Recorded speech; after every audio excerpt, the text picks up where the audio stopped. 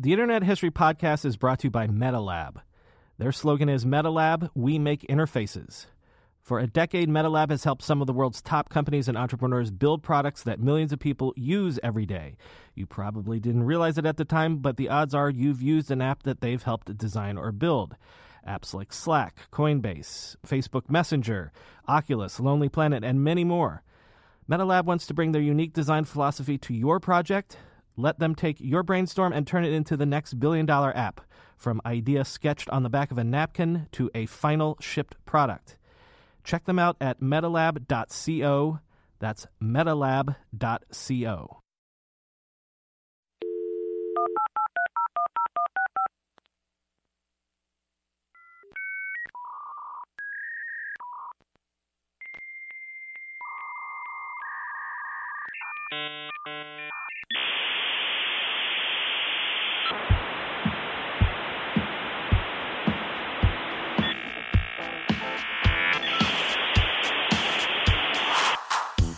Welcome to the Internet History Podcast. I'm your host, Brian McCullough. Today, we're going to do something a little bit different. I've said before, I wish I could cover technology history beyond North America more. Well, Charles Miller has started a great podcast in Britain called Tech Business History. Charles used to report on the tech business as a BBC documentary producer. In the first series of his podcast, he's exploring the dot-com era boom in the UK with some of the people he met when he was filming for the BBC back in 1999. Tech Business History is a fantastic podcast that I've absolutely fallen in love with. So what I wanted to do is just play you an episode from that show that I thought was amazing. It's exactly the sort of interview that I wish I had gotten for this show. In the episode we're about to hear, Charles is talking to Daryl Maddox, the founder of a very early .com called the Internet Bookshop. Yes, they were selling books on the internet before Jeff Bezos did. But I'll let Charles introduce his guest himself in this episode of Tech Business History. If you like it, do catch up with the other episodes on iTunes or from your favorite podcast provider. And you can find the links to the show in our show notes. TBH. Tech Business History. Welcome to the TBH podcast with me, Charles Miller. My guest this week started an online bookshop that was possibly the first in the world. He's not Jeff Bezos, but he is arguably Britain's answer to the founder of Amazon. He's Daryl Maddox, and he was selling books online in 1994, a year ahead of Amazon. In fact, Mr. Bezos later came to the UK to check out the Internet Bookshop, as it was called. We'll find out whether the Internet Bookshop had a happy ending in this podcast. But as we sat down in a cafe in Oxford where he lives, I began by asking Daryl about an even earlier triumph in his tech career.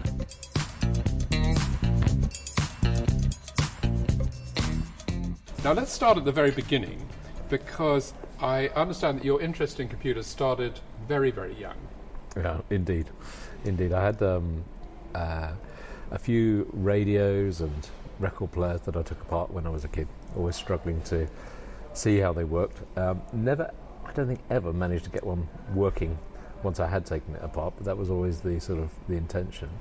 And then one day at school they had this huge computer with it's called an NCR, same as an old till where you press the buttons and the buttons stick down. Like a cash register. Like that. And it was programmed with a row of 0 to 9, 12 columns of these. And that's what got me started, both the interest in how things work and then moving to this very old computer that they got in at school. And from there, it was very interesting to see the first computers actually hit the high street. So I was used to these things where you push the key and it stays down. And suddenly you had the Sinclair ZX Spectrum and the ZX81 coming out. And there was one that popped out called the VIC-20, which, through, I think, the generosity of my parents, bless them, they actually got me a VIC-20. And so I started putting together just some bits and bobs to move on the screen. Really sort of fundamental stuff. And then one day I sat down with my then girlfriend. I was 15. My then girlfriend sitting behind me on the bed, and I just coded up this game about getting a frog across a road on the VIC-20. And it took me 2 weeks working from, once I'd finished my sort of O-level revision work. So you were about, 14? 14, 15, Yeah. that sort of time, that sort of age. Working in a system that you don't use anymore. So these days we code in language like C and PHP and Ruby and stuff like that. Those days it was assembler, but I couldn't afford the assembler, so I hand wrote all the hex out. So the entire program, if you looked at it, was just a block of numbers, 80 numbers to a line, and then just a block. You look at it, and it's sort of like line after line after line of this hex. So you couldn't have been working at a more basic level than that. It was very, very basic. If you wanted to add a bit of code in to anything, you had to then shuffle all the other rest of the numbers around. You could never have more than 80 numbers on the line. So you wanted to add a few numbers in here, you had to shuffle everything else down. And how were you learning how to do this? Was there sort of a great big fat book you were using of how to There's a code? couple of reference books, but what it was largely, it was a group of geeks, there were about 2 or 3 of us, that just loved this stuff. It was just fascinating. If you do this, this will blink on the screen, or this will move, or the sound will come out, or something. And that just tickled me pink. It was just good. So we worked on it for 2 weeks on getting this frog across the road. As I say, in the evenings, girlfriend behind me, having done my O-level revision. And then, probably the luckiest break of my life, I sent it off to 5 companies and say, look, I've done this, do you like it? And I'd be buggered if Commodore didn't come back and said, we love it, we'd like the license to put it on every computer that we sell. And you look at the letter again, you turn it over to see if it's a joke by one of your mates. And that was my very first success. It's a game called Hop It, of the Frogger genre, and if you got a Commodore VIC-20 or a Commodore 64, you would have got the game. And did you get a credit on it when you? More than a credit, I got a jolly great big royalty check that came in, and then continued to come in. Over the next few years, it was. But what I mean is, when you switched on the game on your computer, did it? Yes, did it say did. Daryl? It did. You sneaked that in there somewhere. I can't remember where it was, but yes, DK Mattox copyright, whatever the year was, and. So did you buy a computer so you could see it on a computer? Well, I had the VIC-20 that my parents bought me. Right, but that wouldn't have had it on it at the time. No, so I was programming with this tape deck Yeah. next to it, which was just archaic. You put the cassette in, and sometimes the cassette worked and didn't work. And of course, being of that age, when I started, it was, can you afford the cassettes to go in it? It wasn't, And it was all plugged into the television set. It was plugged into a TV, and the TV was just ever so slightly blurry. No matter what you did, it was ever so slightly. It's a tiny little TV sitting on my desk in my tiny bedroom. You could touch all the walls. It did put your arms out side to side. You could touch the walls. So But when Commodore got in touch and said we'd like to buy this,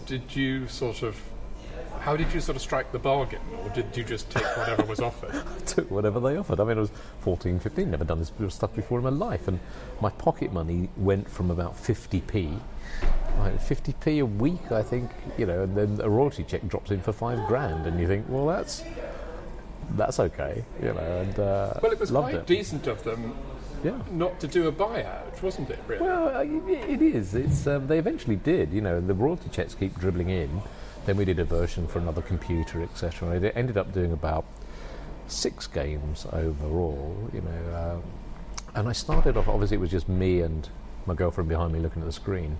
She had a very strong idea about what looked good on the screen, and she was saying, well, if you do that, it skips a bit, so you need to sort that out, and I like the way Product you've done manager. that. Well, yes, both 14, 15 years old. If you can be a product manager at that age, I'm not sure you can, but yeah. So, Okay, so that was your first Very early, success. yeah. Incredible.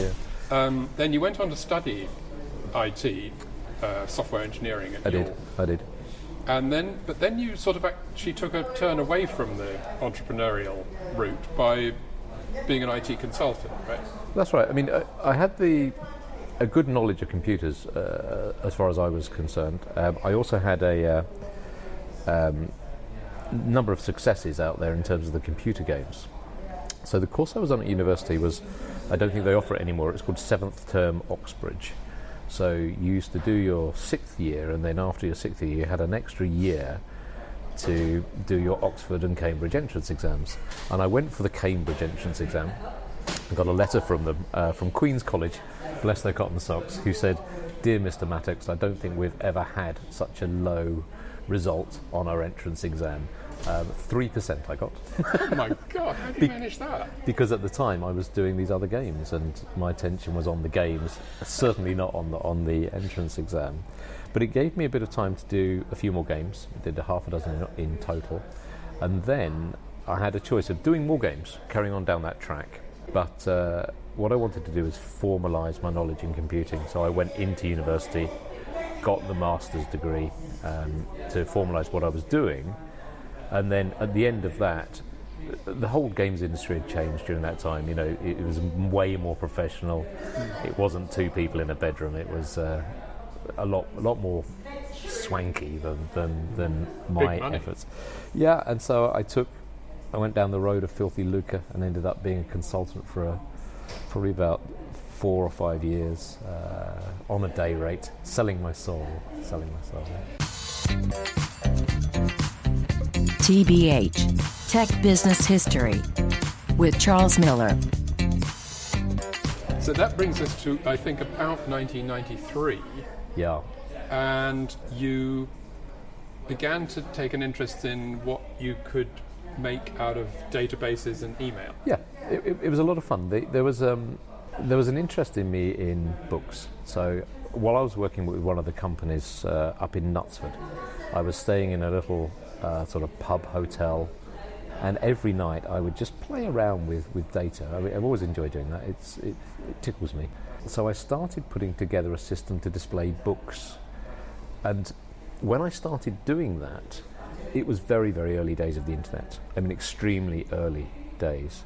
And I remember I was trying to get a computer on the internet, so I phoned up British Telecom and said, I've got a computer here, I'd like to get it on the internet. And she said, "Not a problem at all, sir, that's £2,500. And I said, "What are you going to do for that?" I said, "We're going to put a fixed line in." I said, "What will that connect to?" And she goes, basically she said, "Stuff." And I said, "I need it on the internet. I want to be able to access these other services that are out there." And this is before the web really took off. Yeah, 93 was the year that Mosaic appeared for the first absolutely. time. But this was just slightly before that. that. And one of the early choices I had to make with this data that I was looking at was all to do with books. You know, I was looking at, can you display books? My wife, my long-suffering wife, bless her cotton socks, has been in books for a long time, and she's was working for a publisher at the time called Blackwell Publishing. So I wanted to do something on books, and the early decision I had was whether we used the World Wide Web, www, or another one called Telnet, which was also popular at the time, or Usenet, which was like a bulletin board system, and there was even one out there called Finger.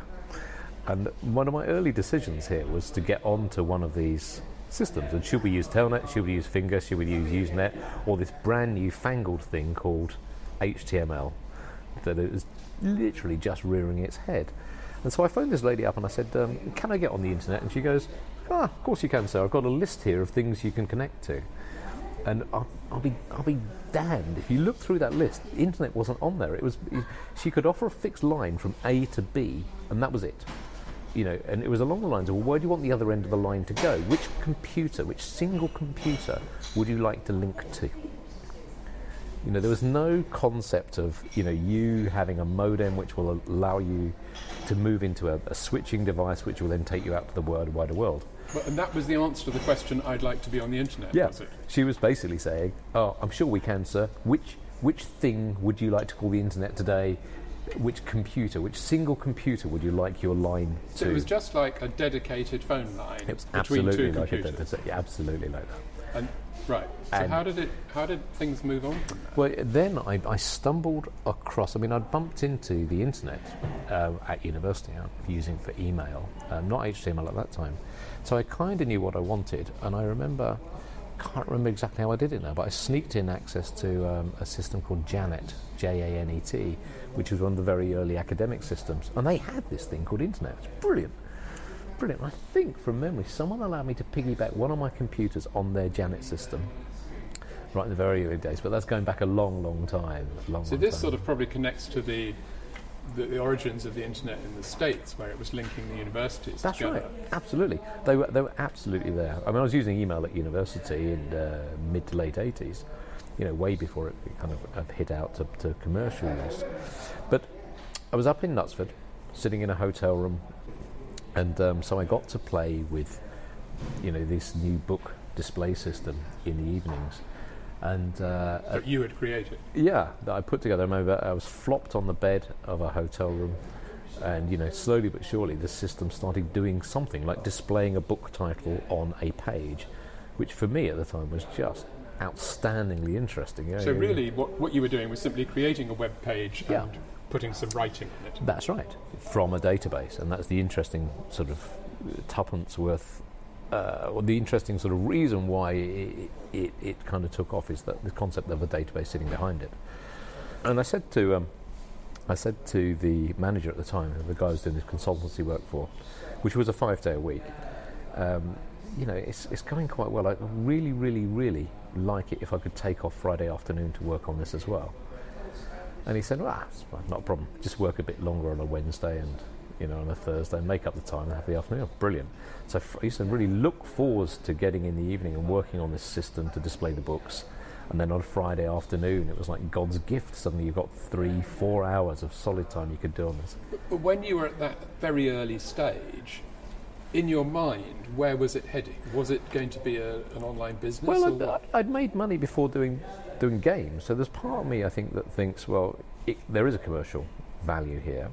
At the time, I think where I thought it would be heading is towards academic journals, and because don't forget, Janet was grounded in academia. Because would it mean that people would have to be using Janet and access to Janet in order to see your absolutely, thing? Absolutely. Because at that time, as I was putting this all together, there was no internet. It was just starting to emerge around us. And it did absolutely grow out. So you were either on Janet. Or you knew someone who could get you on Janet. I think from memory, what I had is a modem connection into someone else sneaked into a university. They had the other end of the modem, and I could dial in, and that would get me on the. It was held together with wet string and bits of blue tack. I tell you. So in the back of your mind was, if I can get a whole database of academic books, yes, and the prices, then what would happen? Well, I wasn't at that stage. At that stage, I was more along the lines of, can it be done? Right. And so, I plugged on, and sure enough, it could be done.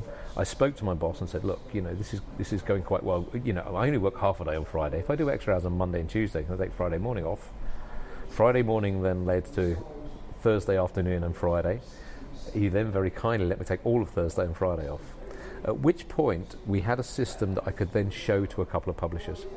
And I remember going to Oxford University Press, Cambridge University Press, and a number of the others, Wiley, and saying, look, this is the way you can show your books to a wider audience. And their very first question is, what wider audience is that then? In which case I launched into the benefits of being linked up to the rest of the world with this Janet and this fledgling thing called the internet. But it was text only, right? It was initially text only.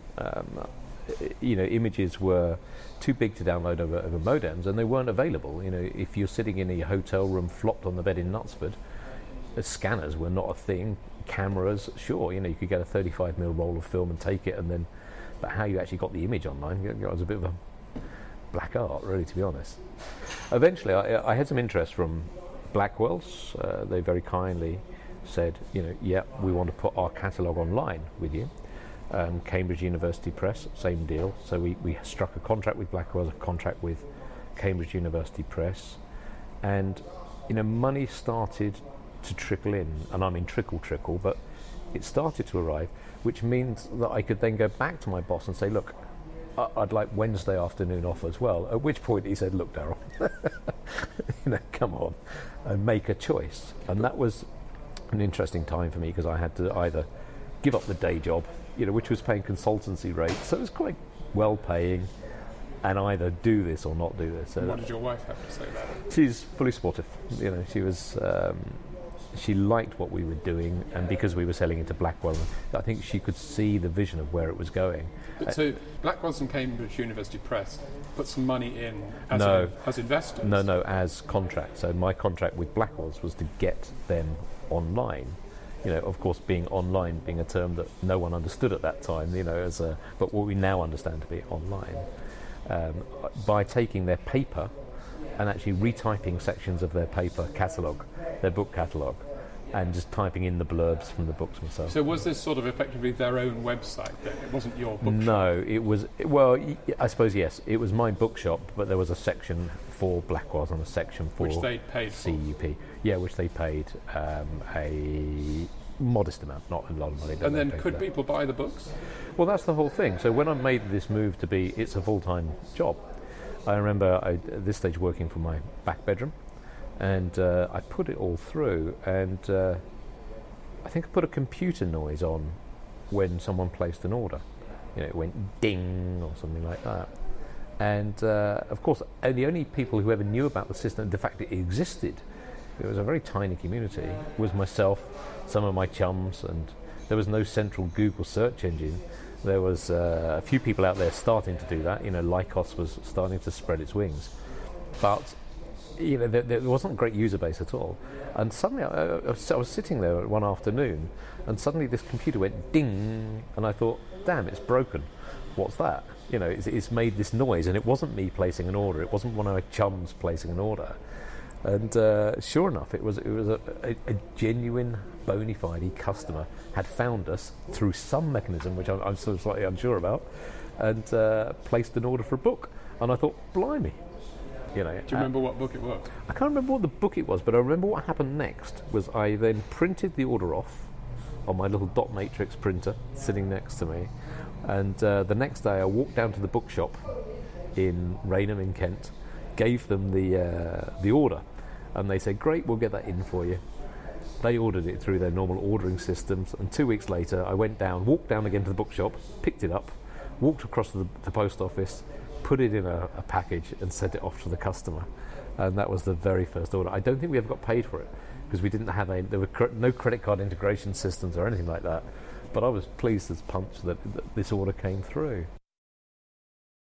How long had the system been up before the first order came in? Probably about 5 or 6 days, that sort of length.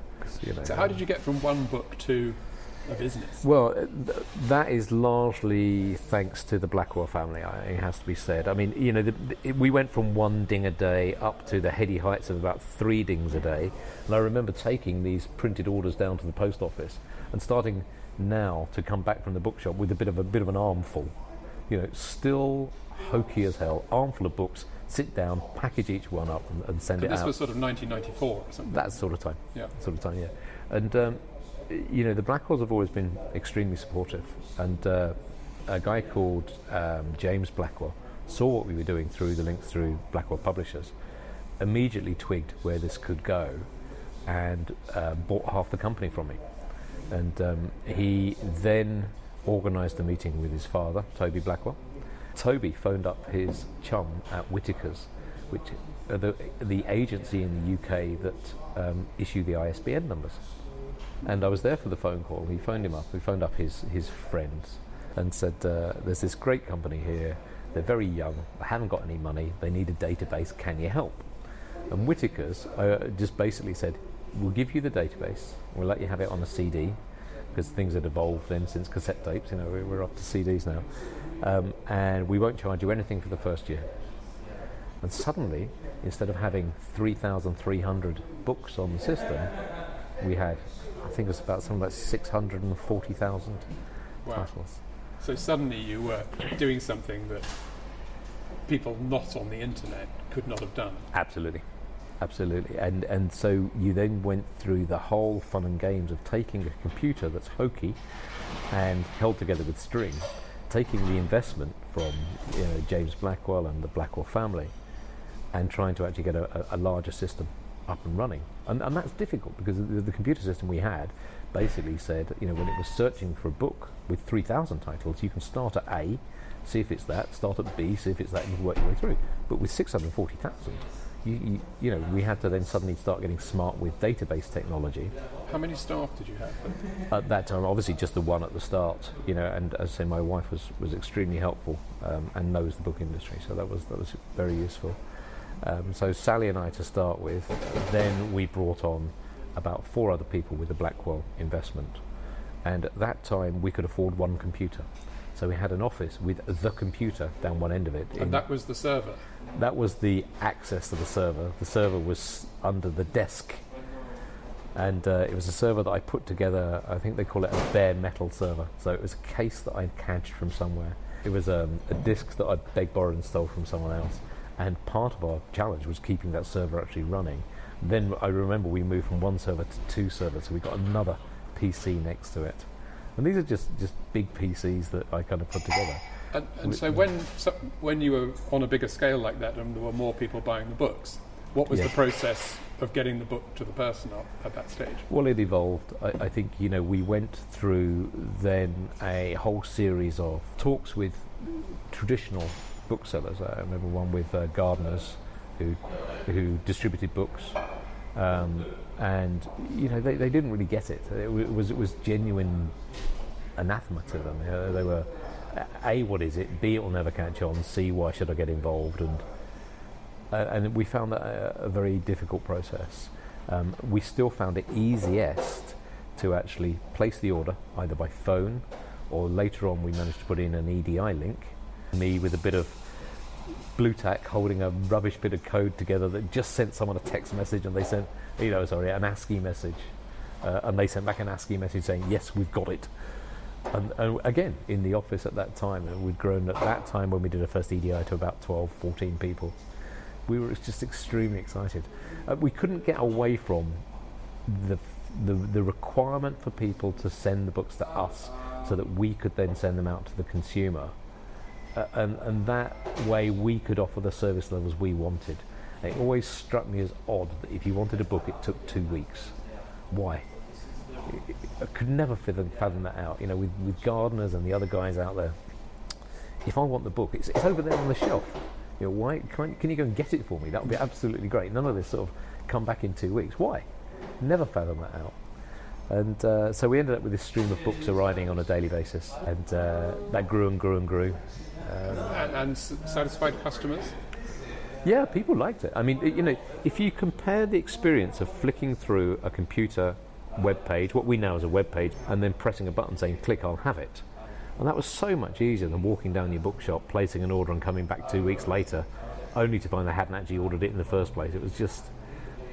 But the audience must have been a very particular demographic. Yes, I bet they wanted all sort of books about computers and stuff. Well, there was a lot of that. Yes, absolutely, I remember that. But there was also the notion in there of what's called long-tail book lists. So it wasn't really... We sold very few bestsellers. Because people could just go down to the shop. Yeah, they didn't need that. But all the weird and wonderful stuff, where you press a button on our system, and do you know what?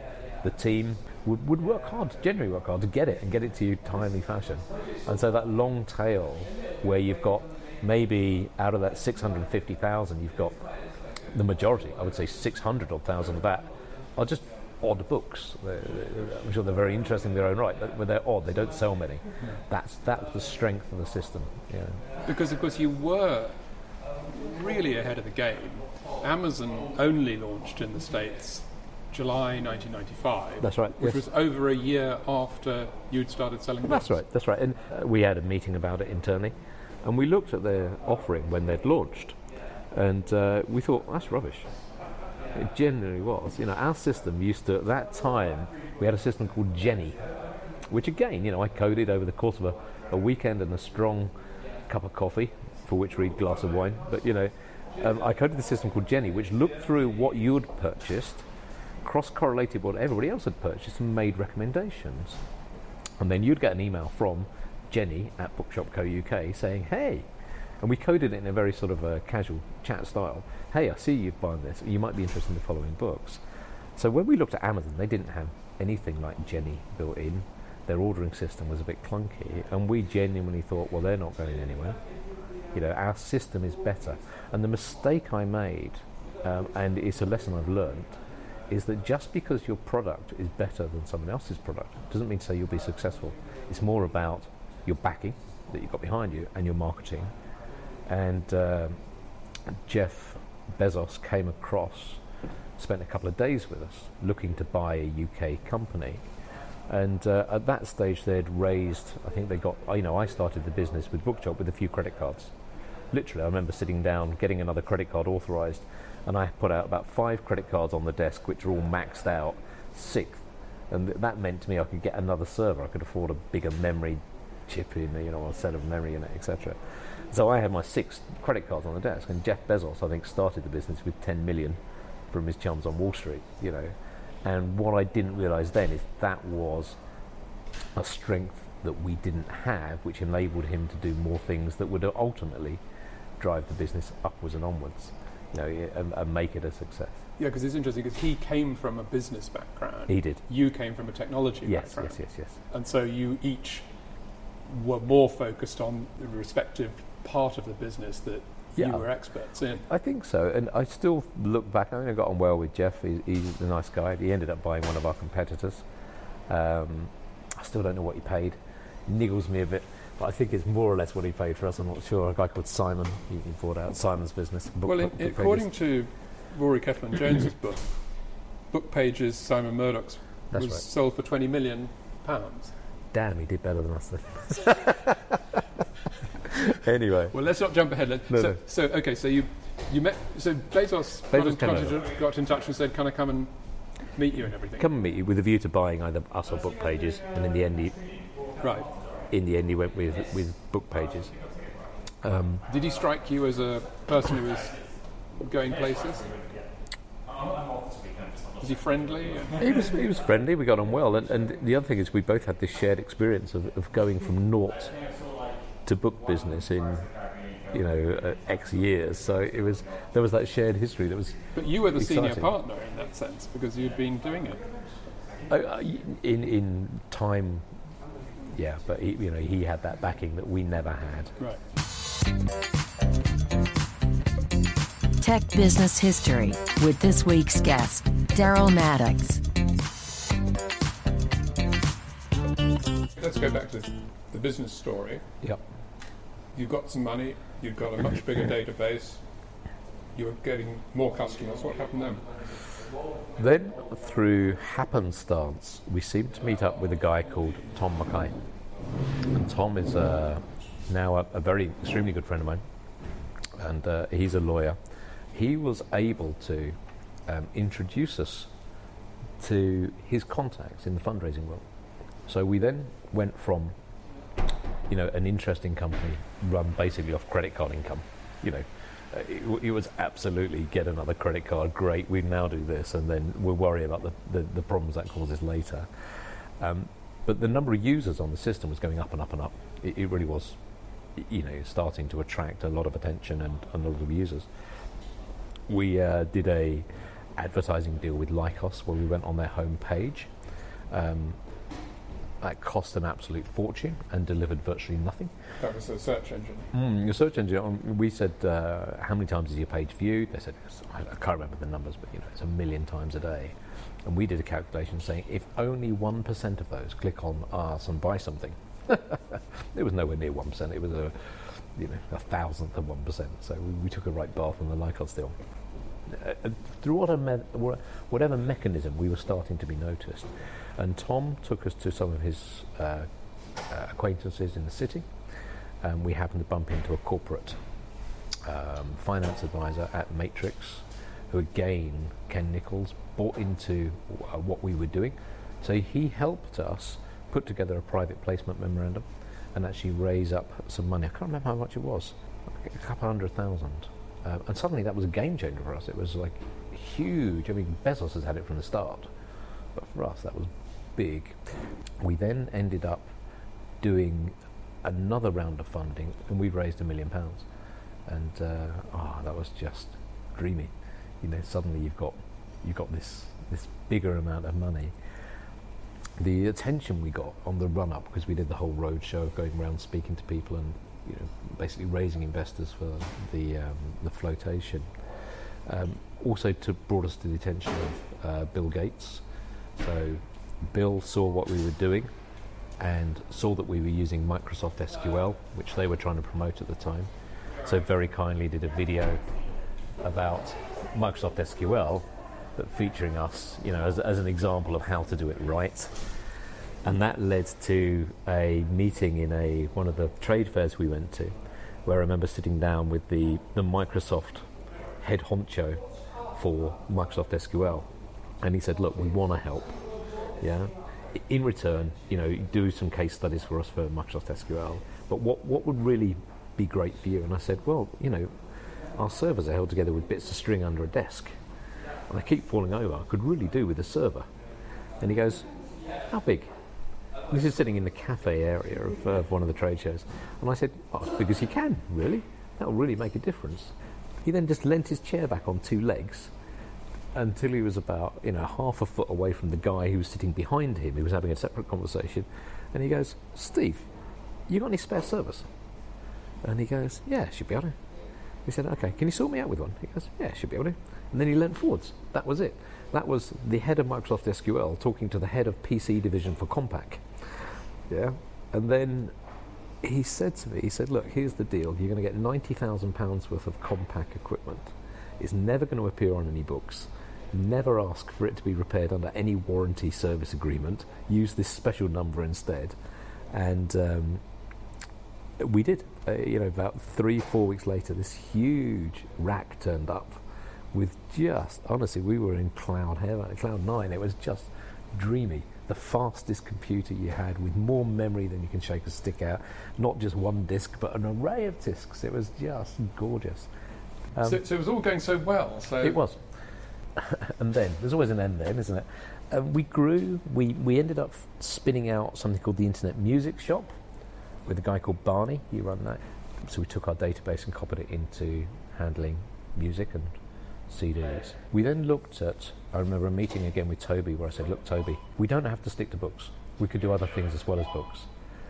And he said, what do you mean? I said, well, anything with a catalogue, really. Anything with a catalogue of stuff, we can put it on. And I remember him saying, look, I'm a book guy, I'm in books, my background's books, we'll stick to books. And I came out crestfallen, in terms of, that was, I think, the meeting where my path to going down the same road as Amazon, by selling pretty much whatever you want these days, was turned on the side. And because we'd done some fundraising, there was an element of control that the Blackwells had. So it wasn't about me saying we're going to do that. It was about having to have a consensus. They had the veto of share. Well, there was something like that, but I couldn't just do it. Nor did I want to. They've been very supportive, so I didn't want to do the dirty on them. So my plans to take it into other markets didn't really seem to be coming off, and we saw this growing tension between what I wanted to do, which was to grow it and really sort of turn the pace of development up, versus other people who wanted to keep it ticking along and grow it more organically. Because we were, I guess, moving into a real sort of dot-com boom. Yeah, it was stage. Good. It was the dot-com boom valued your company at, broadly speaking, it was probably a few years before the dot-com boom, actually 2 or 3. Before, maybe 97 or something. 98. Yeah, which is slightly before rather than 99. Yeah, before the heady times. But people were valuing companies then on database sizes. I mean, we had a huge database, so it was a worthwhile thing. But I remember there was growing tensions between myself as the entrepreneur and the founder, and then the management team, which by that stage was 4 or 5 directors, and the shareholders who wanted nice, slow, steady growth. And this tension grew and grew, and I wanted to, take it to higher heights and take over the world, and they basically didn't. So, it did get fraught. It started to be, I wanted one thing, they wanted another. Because presumably it wasn't making a profit. It was profitable at that time. Really? It was not huge. Well, sort of on a monthly basis. On a monthly basis. It was all right. But a lot of money had been sunk into it. It had. But it, by any stretch of the imagination, it was a good business. It was growing fast. Books were flooding in and flooding out. People liked it. Good customer service. So it really was in another sector. It would have been a good, solid, growing business. Yeah. But in the internet at that time, the normal rules didn't apply. They didn't apply, and I wanted to play in that bigger game, and I felt frustrated. I felt held back. I felt then, and I probably still feel now, that we could have gone faster and further, but the people around me, which in fairness, I was I was responsible for hiring, so don't blame anybody for this. But I couldn't do it, and that frustration grew and grew and grew. But if you'd had your way, your investors would have had to risk more money, I guess, even if it would have paid off. I would say yes, because where I could see it, I could see that you move from this situation of having a book by walking down to the bookshop, waiting 2 weeks and walking down and picking it up again, through to click, and that stage was pretty slick, click, and it arrived. And I thought, my God, it's revolutionary. And it doesn't have to apply just to books, it could be anything. And that's what I wanted to do. I really did, and open up in the States and open up here and do this, that, and the other. So how did it all go? Tensions rose. And I brought in a chairman called Simon Preston. He was a recommendation from Toby Blackwell.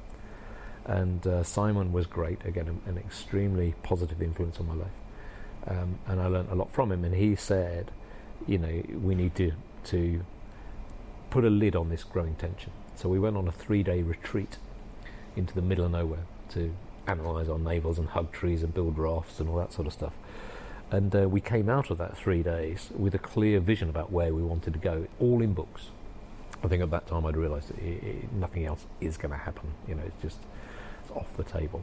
And I was able to keep a lid on my frustrations, and we all headed off on a much clearer path to take over the book world.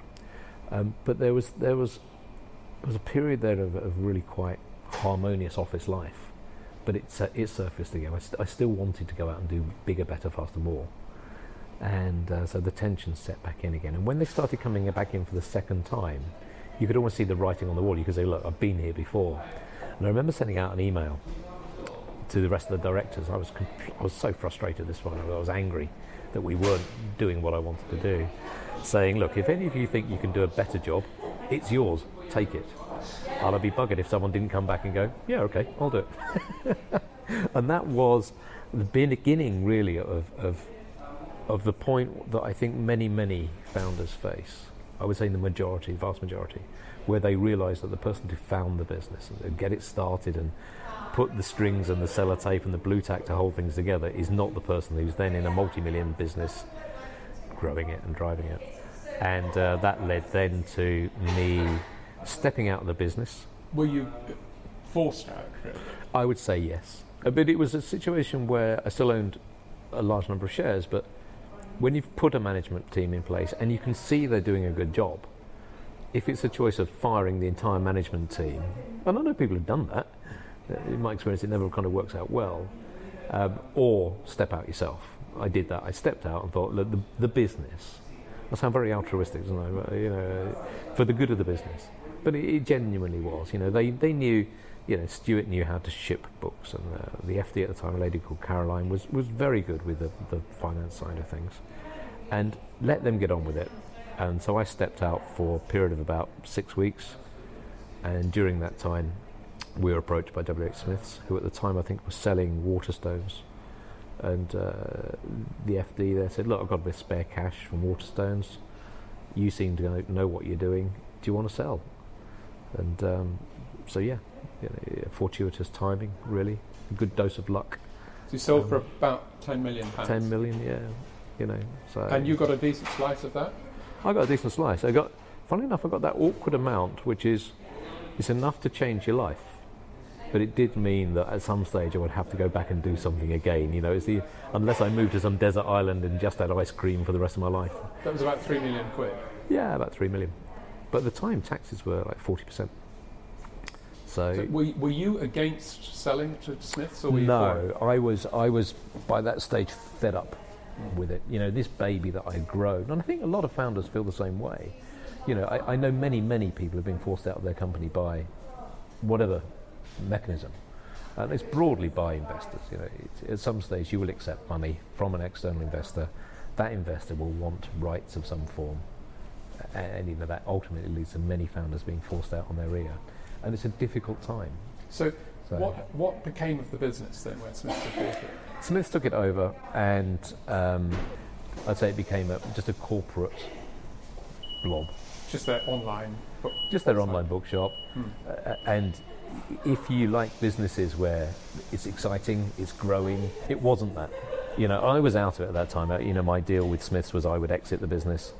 But even then, I look back on it, and did it fail to achieve what I think it could achieve? Oh yeah, absolutely. But then again, it was run in a corporate fashion. But actually, what's interesting about this is that if you look at what happened next, the sort of dot-com boom, yes, founders were selling up for massive amounts of money. Yeah. Then the shares all fell. I know. So 6 months later or a year later, people might have said, poor old Darryl, I know. He sold too early. I know. And then a year after that, sold at the right time. You said, well, lucky Darryl. Thanks for reminding me. Cheers, pal. Because if you timed your exit at the right time, you could have got a lot. I could have got a lot more money, but I didn't know that then, and I think, as I say, at that time, tensions were high between me and the other executives of the business. So I was happy to take an exit. But you did well, because if you hadn't hit that sweet spot where you would have got more money, you would have got less money. I know. So, look back. Happy it happened, but there is an element of, if only I just ... but you don't know. Finally, I'm trying to work out whether the dot-com opportunity, the dot-com boom, is the absolute epitome of opportunity for entrepreneurs, or is it actually an anomaly where things happened and opportunities existed that in a normal business environment just would never happen, and therefore we shouldn't look at it too much as the sort of great days of entrepreneurship? I think it was a very useful period to teach people about what could happen. And I think now, if you look at the very exciting work that's going on in gene research, if you look at what's going on with the new materials that are popping out, where these entire industries are experiencing an opportunity for, I think disruption's the posh word, isn't it? But things are changing, and opportunities are out there to make money in a massive way, the same that we had back in the dot-com days. But we now know a bit more about how entrepreneurs can react to that, and the fortunes that can be made as a result of it. And so I think people are now educated. So if you're in if you're in the gene research thing now, you'd know roughly what happened before. Whereas before, entrepreneurs were always kind of, I don't know, didn't have the profile. They weren't in the newspapers. No, and now they are, and so that's been a useful learning point, I think, for modern day entrepreneurs. It was a genuinely disruptive technology, and that will that happen again? Yeah, I think it will. In other sectors, maybe not soon. I'm not a crystal ball gazer. I don't think people can do that. But it was a disruptive technology, and if you take another industry, maybe in the gene manipulation sector at the moment, where you've got this disruptive technology available to a large number of people who now know that fortunes can be made, things will come out of it that wouldn't have come out if the same thing had happened many years ago. So we live in a more entrepreneurial society as a result of that period. I think it helped. I think it raised the profile of what entrepreneurs can do and what entrepreneurs do. I now can talk to other people and say, what do you do? And they say, well, I'm an entrepreneur, and they don't look at you in this crazy fashion. Interesting. So where if you dial back to pre-internet days, maybe people's idea of what an entrepreneur is wouldn't be quite so clearly defined. Darryl, thank you very much indeed. Pleasure. It was an interesting trip down memory lane. Thank you very much. Pleasure. It's been great. Good. Thank you very much. Thanks so much to Darryl Mattox, who, incidentally, is still busy being an entrepreneur today. Thanks for listening to TBH, and do please join me for another episode next week.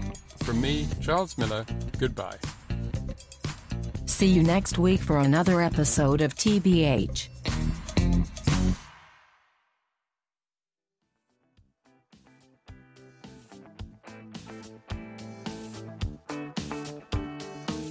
If you like what you've heard on this episode, please support us by subscribing to the podcast so you can get great news stories and conversations every 2 weeks. And please buy the book that was based on this podcast, How the Internet Happened, From Netscape to the iPhone, by me, Brian McCullough. Order it now wherever books are sold. How the Internet Happened. And if you weren't aware, I host a daily tech news podcast every weekday that comes out at 5 p.m. In that show, I tell you what happened that day in the world of tech. It's only 15 to 20 minutes long, and it's great if you love tech news. Search your podcast app for Ride Home to find the show. It's called the Tech Meme Ride Home. Thanks.